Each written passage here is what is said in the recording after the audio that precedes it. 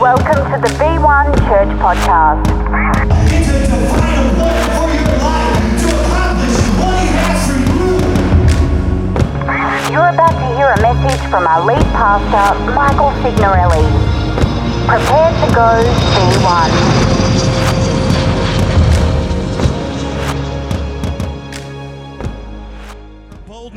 I thank you that you have not given us a spirit of fear, even though sometimes we still feel it, but you've given us love, power, and a sound mind, and we send them in Jesus' name. And everyone shouted, amen, amen. Let's give it up one more time.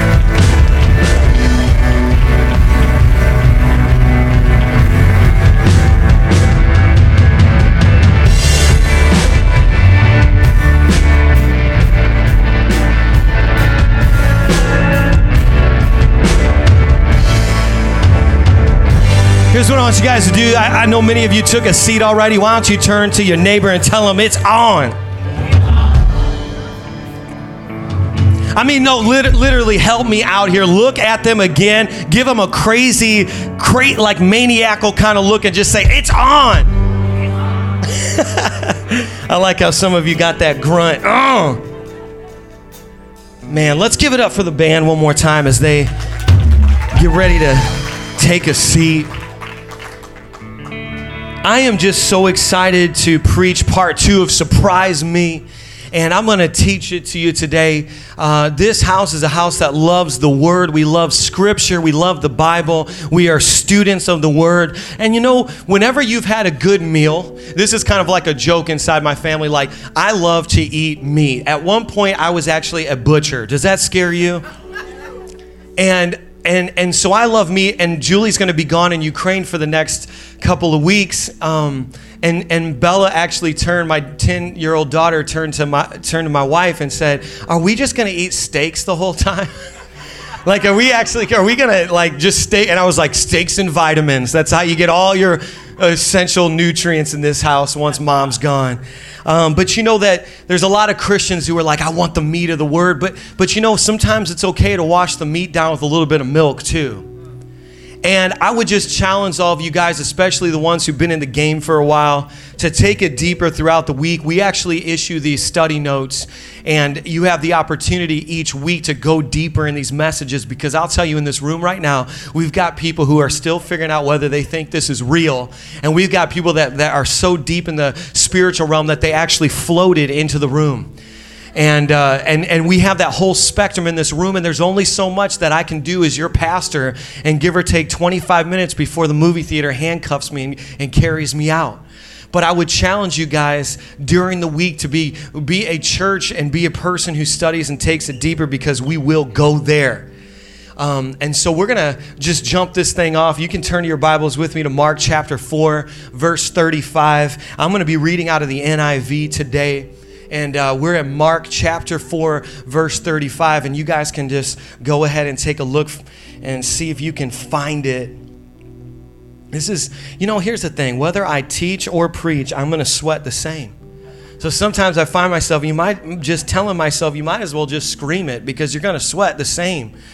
But today I've got a lot of material that I want to try to present in a very small amount of time. So while you're turning to Mark chapter 5, verses 35. I want to welcome all the guests again. Thank you so much for being a part of service. And I just feel like I posted this. It's kind of corny. We said this in Indiana a lot. We're originally from Indiana, if you can't tell. But we used to always say a church alive is worth the drive. Have you ever heard that before? And I went out, it was funny, I did a Facebook Live video trying to encourage people to still come with the rain. Because, you know, it's like we will jump in a shower and anticipate and experience water, and we'll go to a water park, but we would never leave the house when it's raining on purpose. And we're kind of wired that way. Well, anyways, while I'm doing this Facebook Live video, all of a sudden, I kid you not, I said, we're just going to jump in. We're not going to let rain stop us. And as I said this, like a torrential bucket just dumped on me at the same time. And I was like soaking wet. But I just want to give you guys props for showing up this morning and just saying, I've got to get something from God, and I've got to get this thing. So, you know, it's just amazing. Yeah, you can give it up for yourself. We can slow clap. But before we get into Mark chapter 4, I want to tell you guys something. So a church alive is worth a drive. The reality is you pretty much have to drive to get to this movie theater. And I've been married for over a decade to Julie. And Julie is amazing. And she really is my better half and all that. We know this. But there is something wrong with her that I've got to publicly confess on the podcast, and everyone listening in 61 countries around the world need to know that. And I discovered this very early on in our dating, okay? You know how every car has a door handle, right? And that door handle's primary function is to close the door and to open the door. You feel me? Are you guys tracking with me right now? Julie believes that at 5'2", I don't know, 75 pounds, that she can, I scored some points for that, gentleman. I scored some points. At 5'2", she can hold that doorknob or that door handle while we are driving, and it will prevent any damage from any car accident that we could ever get in. In Julie's mind, as soon as she grabs that door handle, there's one down here and there's one up here, that is going to save her no matter how tragic the car accident is. If it was like a 5-time rollover, catastrophic event, heaven forbid, Julie believes if I could grip on tight enough to that handle, I will be the lone survivor. Am I right? This is like a thing that I have watched. Now, in New York traffic, especially when it rains, people almost immediately start pumping their brakes arbitrarily to make sure they still work. And they pump their brakes during the entire duration of their trip. Am I right? Don't be the church that does that. We are high-level drivers. Well, anyways, what Julie has never been in an accident and yet has this debilitating fear that something's going to happen every time my foot touches the brake pedal. And it's been like that for over a decade strong. It's not changing. It's not going anywhere. And I learned to just love her despite that. And there's part of me that wants to test her theory because that doorknob to her is better than a seatbelt. And the reason why I bring this up is because this series that we're in, Surprise Me, we're dealing with fears. And in your minds, you have created this phenomenon where you know how to save yourself, whether there is data to support that or not. And I'm getting in and trying to uproot and pull out some weird mentalities that some of us have about fear in our lives. And I almost called this title, The Fear of Failure. But I wanted to flip it and go a little Pentecostal, and we're just going to call the title of this sermon today, this message, The Failure of Fear. Come on. The failure of fear. Fear is failing you in your life, and it is actually causing you to miss out on what God's got for you. Can we just look at the Bible together? Is it going to be all right to preach, you guys, if I can't just teach this whole thing? Amen. Okay, we're going there. We're going there. Okay, Mark chapter 5 says this. That day when evening came, he said to his disciples, let us go to the other side. Look at your neighbor and say, let's go to the other side. Look at that other person and say, come on, let's go to the other side. Leaving the crowd behind, they took him along. Just as he was in the boat, there were also other boats with him. A furious squall came up, and the waves broke over the boat, so that it was nearly swamped. Jesus was in the stern, sleeping on a cushion. The disciples woke him up and said to him, Teacher, don't you care if we drown? He got up, rebuked the wind, and said to the waves, Quiet, be still. Then the wind died down and it was completely calm. He said to his disciples, why are you so afraid? Do you still have no faith? And then check this out. Verse 41 says, they were terrified and asked each other, who is this? Even the wind and the waves obey him. This message today is called The Failure of Fear. The failure of fear. The failure of fear. And see, in their time, these guys were fishermen. So the boat to them would have been a common place. It would have been a place that they would have done most of their life. It would have been a common thing for them to be in a boat. So really what was probably the most terrifying experience that their imagination could conjure would have been a storm ripping through and completely obliterating them.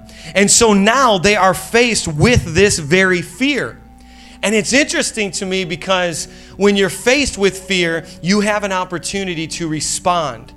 And every single one of you under the sound of my voice, both in this room and the podcast, you were given the ability to feel fear.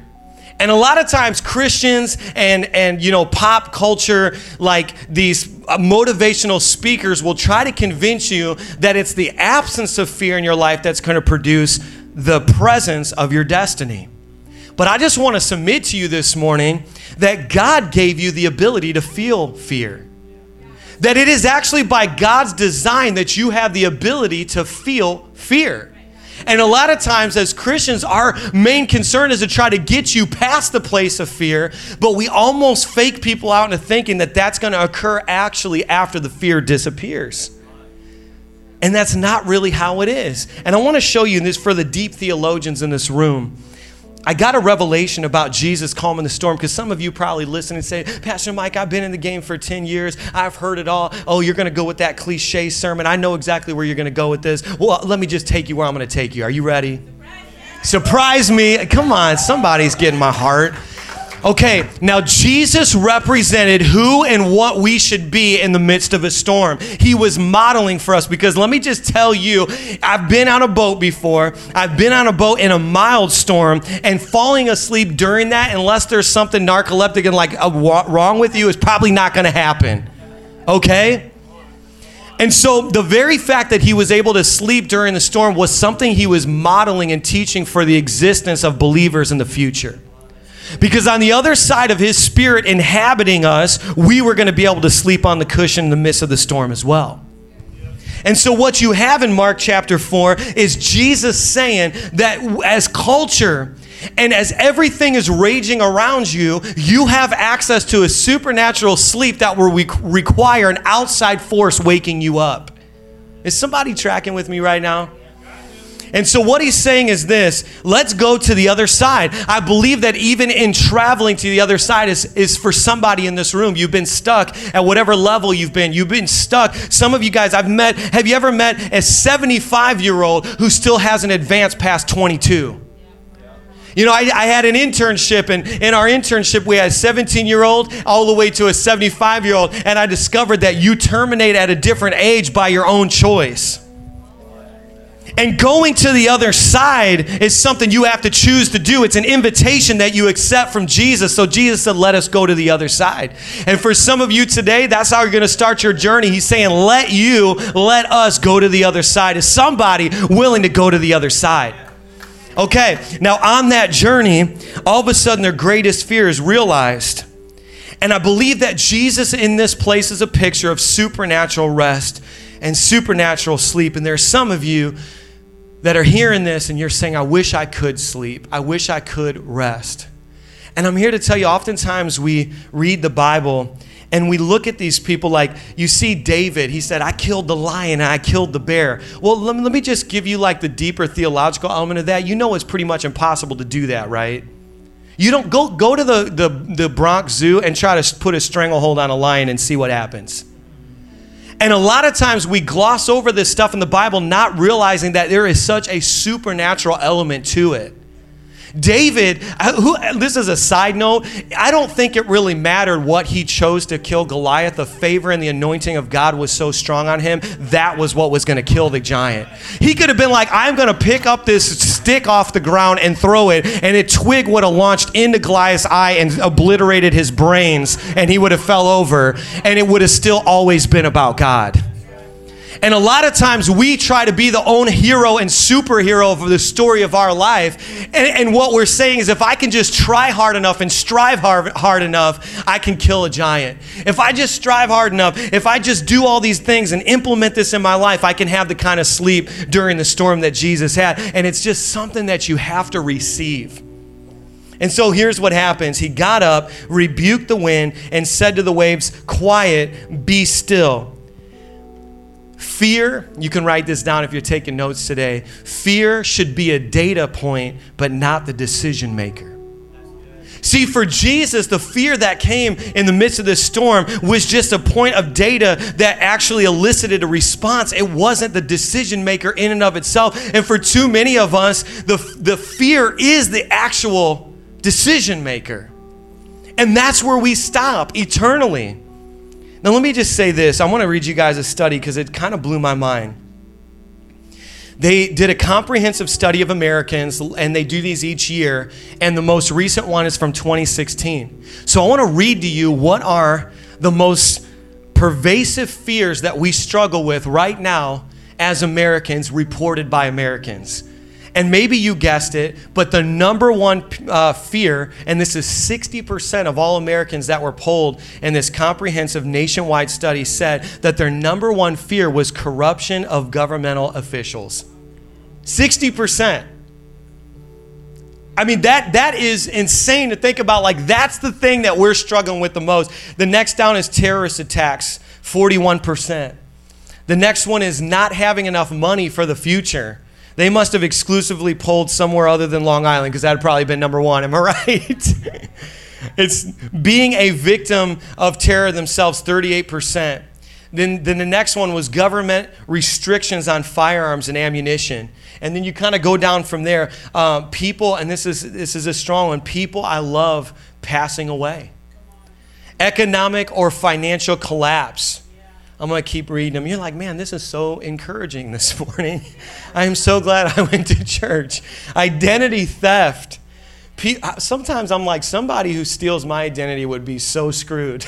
You know, they'd be like, what a ripoff. I worked so hard for this on the black market. And like I always tell people, if you steal my iPhone, you're going to accept Christ going through it.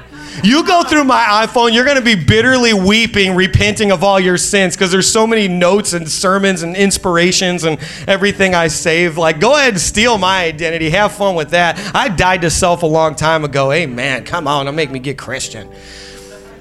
People I love becoming seriously ill. And then the last one was the Affordable Health Care Act, or Obamacare. And I'm not here to preach politics this morning. I'm just telling you, these are the fears that America is reporting that they're struggling with the most. But where did we get to the point where we traded rational fears for irrational ones? Because when you were given this God design to experience the palpitation of your heart, to experience the walls closing in, you know what that was for? It was to save you. Now, the perversion of fear through the enemy, it's to destroy you. Somebody's going to learn something today. So what used to happen before we had plush seats like this and culture and societies was we'd be kicking it in the woods, and all of a sudden that tingle on the back of your neck, that's not the Holy Spirit, would have been a bear breathing down your neck, and your fear response would have been the very thing that initiated your survival. Now we've traded rational fears and the gift of the ability to process fear for irrational fears and a perversion of it, and the very thing that should save us is now destroying us. And we live in a society racked with fear. One of the books that I love, it's called The Culture of Fear by Barry Glasser, and you can read it, and it just talks about how we are what we ingest. So let me explain something to you. We have all these statistics I just read, right? How do you know? How do over 60% of all Americans know to be distrustful of government officials? You think that just innately occurred to them? That's a biological fear they were all born with? How do you know that you should be afraid of terror attacks? It's because what we consume and what we ingest is informing and perverting our fear. And we literally become the physical manifestation of what we consume through our ears and through our eyes. And so what happens is this: you've got Jesus in the boat, and then CNN comes to him and wakes him up. Okay, are you following me? Because your default mode in Christ is sleeping in perfect rest in the midst of the storm that's around you. He was modeling what you have access to and what your disposition can be no matter what is happening around you. It's a supernatural rest. And so all of a sudden, Fox News comes to him and wakes him up. And all of a sudden, his sister comes to him and wakes him up. And all of a sudden, his cousin comes to him and wakes him up. And all of a sudden, he sees, so you hear what I'm saying? The disciples represented those who do not yet fully understand the perfect peace and rest of God and the plan of God, and have not yet been redeemed by his blood, and will constantly disrupt perfect peace and perfect sleep with their limited understanding of God's perfect will. Man, I know I'm preaching good this morning. I know I am. I know I'm preaching good, but fear has just permeated our culture. It is so perverse. Now, if you're taking notes, I want to read you something. Fear, which is a healthy thing that God's given you the ability to actually experience, produces boundaries that save you. Unhealthy fear creates boundaries that suffocate you. Are you tracking with me? So healthy fear produces boundaries that will save you. Unhealthy fear will suffocate you. Let me keep going. Fear produces reverence. Unhealthy fear creates isolation. Fear produces respect. Unhealthy fear produces bitterness. And I felt like as I begin to grapple with this issue of fear, which surprised me, the Lord wanted to take me deeper and said, don't give them this cliche, you're not going to feel any fear. Restore the very essence and nature of the fear that I gave them in the sense that I designed it. Because what happened is the fear of the storm that we're reading about was replaced with the terror of the Lord. And when you truly understand who's in charge, your fear will get redirected into the right places. And a lot of the fear that we feel in our lives is misdirected fear, and it lies to us. You know, a lot of studies that I was looking at actually seem to indicate that we are only born with 2 innate fears. 2. Isn't that mind-blowing to think about? The one was we are born with the fear of falling, and 2, the fear of loud sounds. Isn't that crazy to think about? And what they did is and this was really like mean, I don't think I would have signed Everly up for this, but they took these toddlers and younger and exposed them to things that people were commonly afraid of. And they said even the things like spiders and snakes that you would assume that we are innately afraid of, we actually pick up on the cues of fear from those around us so rapidly, it made it appear as if they were innate. So my question to you today is, what fears have you learned? And what fears does God want you to unlearn so that you can receive a true fear and reverence for God and what He's doing? And a true, the fear that produces boundaries, not the fear that produces bitterness. The fear that produces reverence, not the fear that produces isolation. And when you look at this story in Mark, it's just so incredible to see.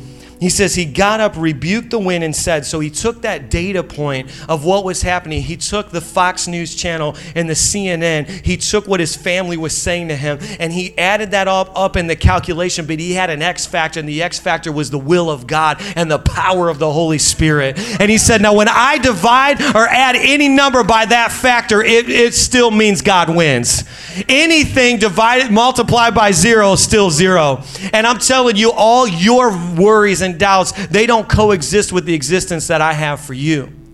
And what I love so much about these disciples is that he had spoke to them individually and said, you're going to be this, you're going to be this, you're going to be this. Julie was on a flight, and she was, it was like one of those really bad turbulent flights, the ones that kind of make you summon up all the images you've been fed by the news sources of planes. And, she was like, and Julie's, and I love her so much. She's such an inspiration to me because I'm more like, my default mode is like psychopathic fearless. Like, I'll just do it. Like, I'll jump out of the airplane. I'm crazy like that. And then Julie's the other end of the spectrum. And we make a good team because of that. But Julie, she does things despite the fear. And that's such an inspiration to me. But she's on this flight with all this turbulence. And behind her is this young girl who starts crying uncontrollably. And she's like, ugh. And then Julie turns around and says, she gets up, I am a pastor. That's how I saw it in my mind. I am a pastor. I'm here to console you. And she began to pray for this girl and then find out that it was actually a Christian school on a trip. And the whole team, it was like a whole Christian crew who in that moment realized, I don't know if I believe in God the way I thought I did because I go to a Christian school, but I'm about to put my head between my knees and really believe in God because I don't know what's about to happen. And do you know that God will use even those insane situations in your life to redirect you? And see, fear is supposed to be an impulse that redirects, but oftentimes it's an impulse that destroys us.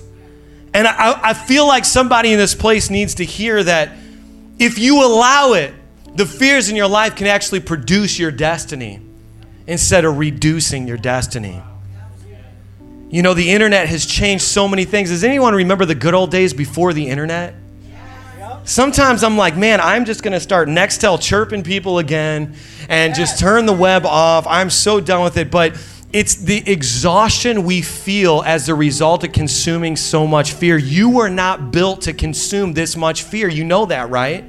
Like in a normal society without the internet, which is the World Wide Web, you know what? That's another way of saying take on the whole wide world's problems. You would only be experiencing limited doses of bad news. If this room right here was the only people you could communicate to, when I was an English teacher, I used to talk about how several generations ago, it wasn't uncommon to marry your second cousin, which is gross. It happens a lot in Indiana still. But the reason why it wasn't uncommon is because you were so limited in your experiences outside of your particular region or town. It just was like, it's not that bad for the gene pool. But now, because of the World Wide Web, we are consuming so much fear. And so now you're not just Jesus trying to sleep in a supernatural sleep and getting awoken by a couple disciples. You are actually trying to get into this supernatural sleep with a 24-hour cycle of disruptions in your life, and it's exhaustion. You know, they have this motto in local news, if it bleeds, it leads. You know what that means? They make more money off of advertising if they can keep you hooked to watching the programming by showing you something that bleeds than they do by showing you something that makes you happy. And so we're getting our consciences hijacked all day long because if it bleeds, it leads, pumped full of fear, and then God's trying to give us a mission and we can't even accept it and go forward. But guess what's happening today? We're saying no. We're saying no more. We're saying we're done with that. Let's take a look at this scripture that some of you have heard many times. It's 2 Timothy chapter 1, verse 7. And you've heard it many, many times, but I want to kind of give you the background. It says, "For God has not given us a spirit of timidity, but of power and love and discipline." Another translation that I was raised on said, "For God has not given you the spirit of fear, but of love, power, and a sound mind." Yes, God. But you know, oftentimes we read that and say, well, God hasn't given me a spirit of fear, but he gave you the capacity to feel it. And you know that word spirit in there is a capital S, which means, let me read another translation because it's going to help you. For the spirit, capital S, God has gave us does not make us timid. But God gives us power, love, and self-discipline. Let me say it like this. God wants to give you a pneuma. Spirit means pneuma in Greek. It means breath. It means wind. It means air. He literally wants to breathe into you power, love, and self-discipline. Okay? But what we receive, what we consume instead is fear. And let me say it like this. When you drink alcohol, you get drunk. Am I right? Drink enough and you get drunk. But when you take in enough of the breath of God, the Spirit of God, you will get self-control. And what's happening is that we are getting out of control because we are consuming all these things that literally are intoxicating us on fear, intoxicating us in worry, intoxicating us in anxiety because of what we're constantly consuming. And God is saying over and over and over again, I have not given you that. I've given you the rest that you see, Jesus in the midst of the storm. But what you've received instead is what entertains you. You know what I love so much? I heard this guy say it before. God has not given you a spirit of fear, but what he does give you is a happy terror. He's not giving you a spirit of fear, but after he delivered them from the storm that was going to ravage and wreck their life and literally cause them in that moment to never see the light of day again, they exchanged their fear of the storm for terror of the Lord. And I want to be in that place again where I can say, God, I'm in a place where you are so real and so profoundly apparent in this moment that I fear you and you alone. Is there anyone else who wants to go there with me? Because see, what happens is if everything you're consuming is natural minded, it will produce a natural consequence for your life. But everything that you consume as it becomes more of the breath and spirit of God will produce a supernatural perspective. Would you all just stand to your feet with me right now? We're going to close this down.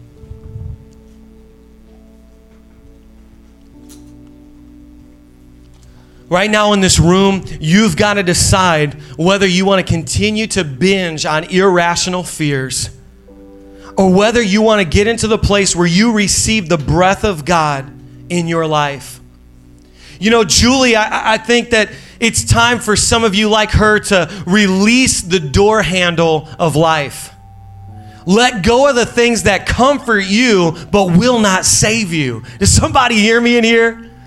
Because Julie's gripping onto that handle so hard, and she thinks in her mind, like, if I could just hold on tight enough to this handle in this car, it doesn't matter what happens or how hard he hits the brakes or what we hit, I'm going to be okay. And in your life, what's the door handle you're hanging on to? Maybe it's cigarettes. Maybe it's like, I keep going back to the nicotine because it does something biologically to my brain. That's your door handle. You know, Evan and I preached a similar message when we were in Indiana, and a guy literally took us out to the parking lot and said, I'm going to rip up all my cigarettes and throw them in a dumpster right here, because that thing for me represents a search for comfort, a false comfort. You know, what is the substance? What is the thing that you keep holding on to? And it's a door, and God's looking at you. He's trying. Jesus did take the wheel. You gave him the wheel. You gave him charge of your life. And you're in the passenger seat, and you're holding on to that thing so tight, thinking that you can save yourself. No. Is it alcohol? Like it was for me. And God's saying, let go of that thing that could never save you in the first place. Are you finding your escape and your release in pornography? Is that where it started? It's, you know what, I'm going to go to this place because I'm so tired of the isolation and loneliness. Can I say that in church? Is it okay for us to get real? I don't want to righteously fulfill that desire, but I'm going to retreat into this place where I can fulfill it, because you know what? It's safer to grab hold of that and feel like I have a semblance of comfort than be confronted with the fact that I'm really not in control at all, that the master's in control. But then you find out this crazy thing. When you release those things, when you release the false comforts, you begin to get lulled into this supernatural sleep. Oh, I'm telling you, I found it out. I tasted it with my own mouth. I have seen that it is real. This crazy thing happens when you stop binging on the fears of the world and you start taking in that pneuma, when you start taking in that breath of God, when you start receiving what he has for you, you begin to get intoxicated with a new wine. And it's something that takes you down into that bed, into the very bottom of that ship, and everything is raging around. And no, maybe your family don't understand. And no, maybe the president doesn't understand according to you. And no, maybe they don't know what the solution is, but you just say, I don't know what's happening. I'm beginning to get sleepy. I should be worried, but there's something coming over my mind. It's a release. It's an exchange that begins to happen. And I'm telling you that God wants you to exchange it. God wants you to trade it. And man, it's such a raw deal he gets, because we give him our broken pieces and he gives us a whole life back. And we're never going to deserve it. It's all false imagination to think that you can ever deserve it. But I'm here to tell you guys, V1 Church will have the fear and reverence of God, but we won't fear man. We won't fear people's opinions. We won't fear what's going to happen tomorrow, because we know who holds our tomorrow. And we are a church that's going to live free. And we are going to accept the rational fears that produce boundaries that save us, but not the irrational ones that suffocate us. And we are going to move into the fullness of what God has for us. And we are not going to be bound by that. And guess what? And I don't know who this is for in this place, but you know that the disciples walked the walk with Jesus for 3 years expecting him to fail them? And you can see it in the book the whole time. And there's some of you that even been going to this church expecting to get failed, expecting for them to let you down. Well, let me just give you the short answer. They're not Jesus. They probably are going to fail you. But we've got a love so strong that we get back up again and we mend relationships. And the true test of unity is what happens in a disagreement, not what happens in an agreement. And you know, the disciples, they belonged before they believed. And you know, it's funny because I got people every single week coming to this church who are saying, I still don't even know if I believe in God, but I feel like I belong at V1. And I'm saying to you, keep on coming, because he's getting ready to change your fears for the fear of the Lord, because he's going to come up and show up in your life so real that you're going to know that he is who he says he is. And in that moment, there's a terror that you feel, but it's not the same kind of fear that's wrecked and ravaged your life. It's a happy terror. It's a happy terror that comes over your heart that says, oh God, he's here. Oh God, he's real. Oh God, he is who he says he is. And it brings you down to your knees, and it begins to take you over and wash you out of those fears that could have destroyed you, and wash you out of those fears that should have robbed you of your past. And it comes over you so real that all you can do is say over and over, he is who he says he is. He is who he says he is. He is who he says he is. And in that moment that the disciples watched him calm the sea, in that moment that they watched him calm the raging storm, all of a sudden they had to acknowledge in their gut, he is who he says he is, and he's real. He's real. And from that moment on, they had to make a choice. Do I want to be afraid of man, or do I want to fear the man? And if you're in this place and you're saying, I'm ready to take on the fear of the Lord, I'm ready to walk as a burning one and a righteous one of God in this region, with every eye closed right now, let him deal with your heart. Let the Holy Spirit deal with your heart. If you're in this place right now and you're saying, I've got to exchange. Thank you for listening. Your experience doesn't have to end with this message. Visit us online at v1.church and send us a message. If you would like to help V1 reach New York and beyond, download the V1 Church app for iPhone and Android and click Give. Join us this Sunday for our weekend celebration. Directions and info can be found on our website.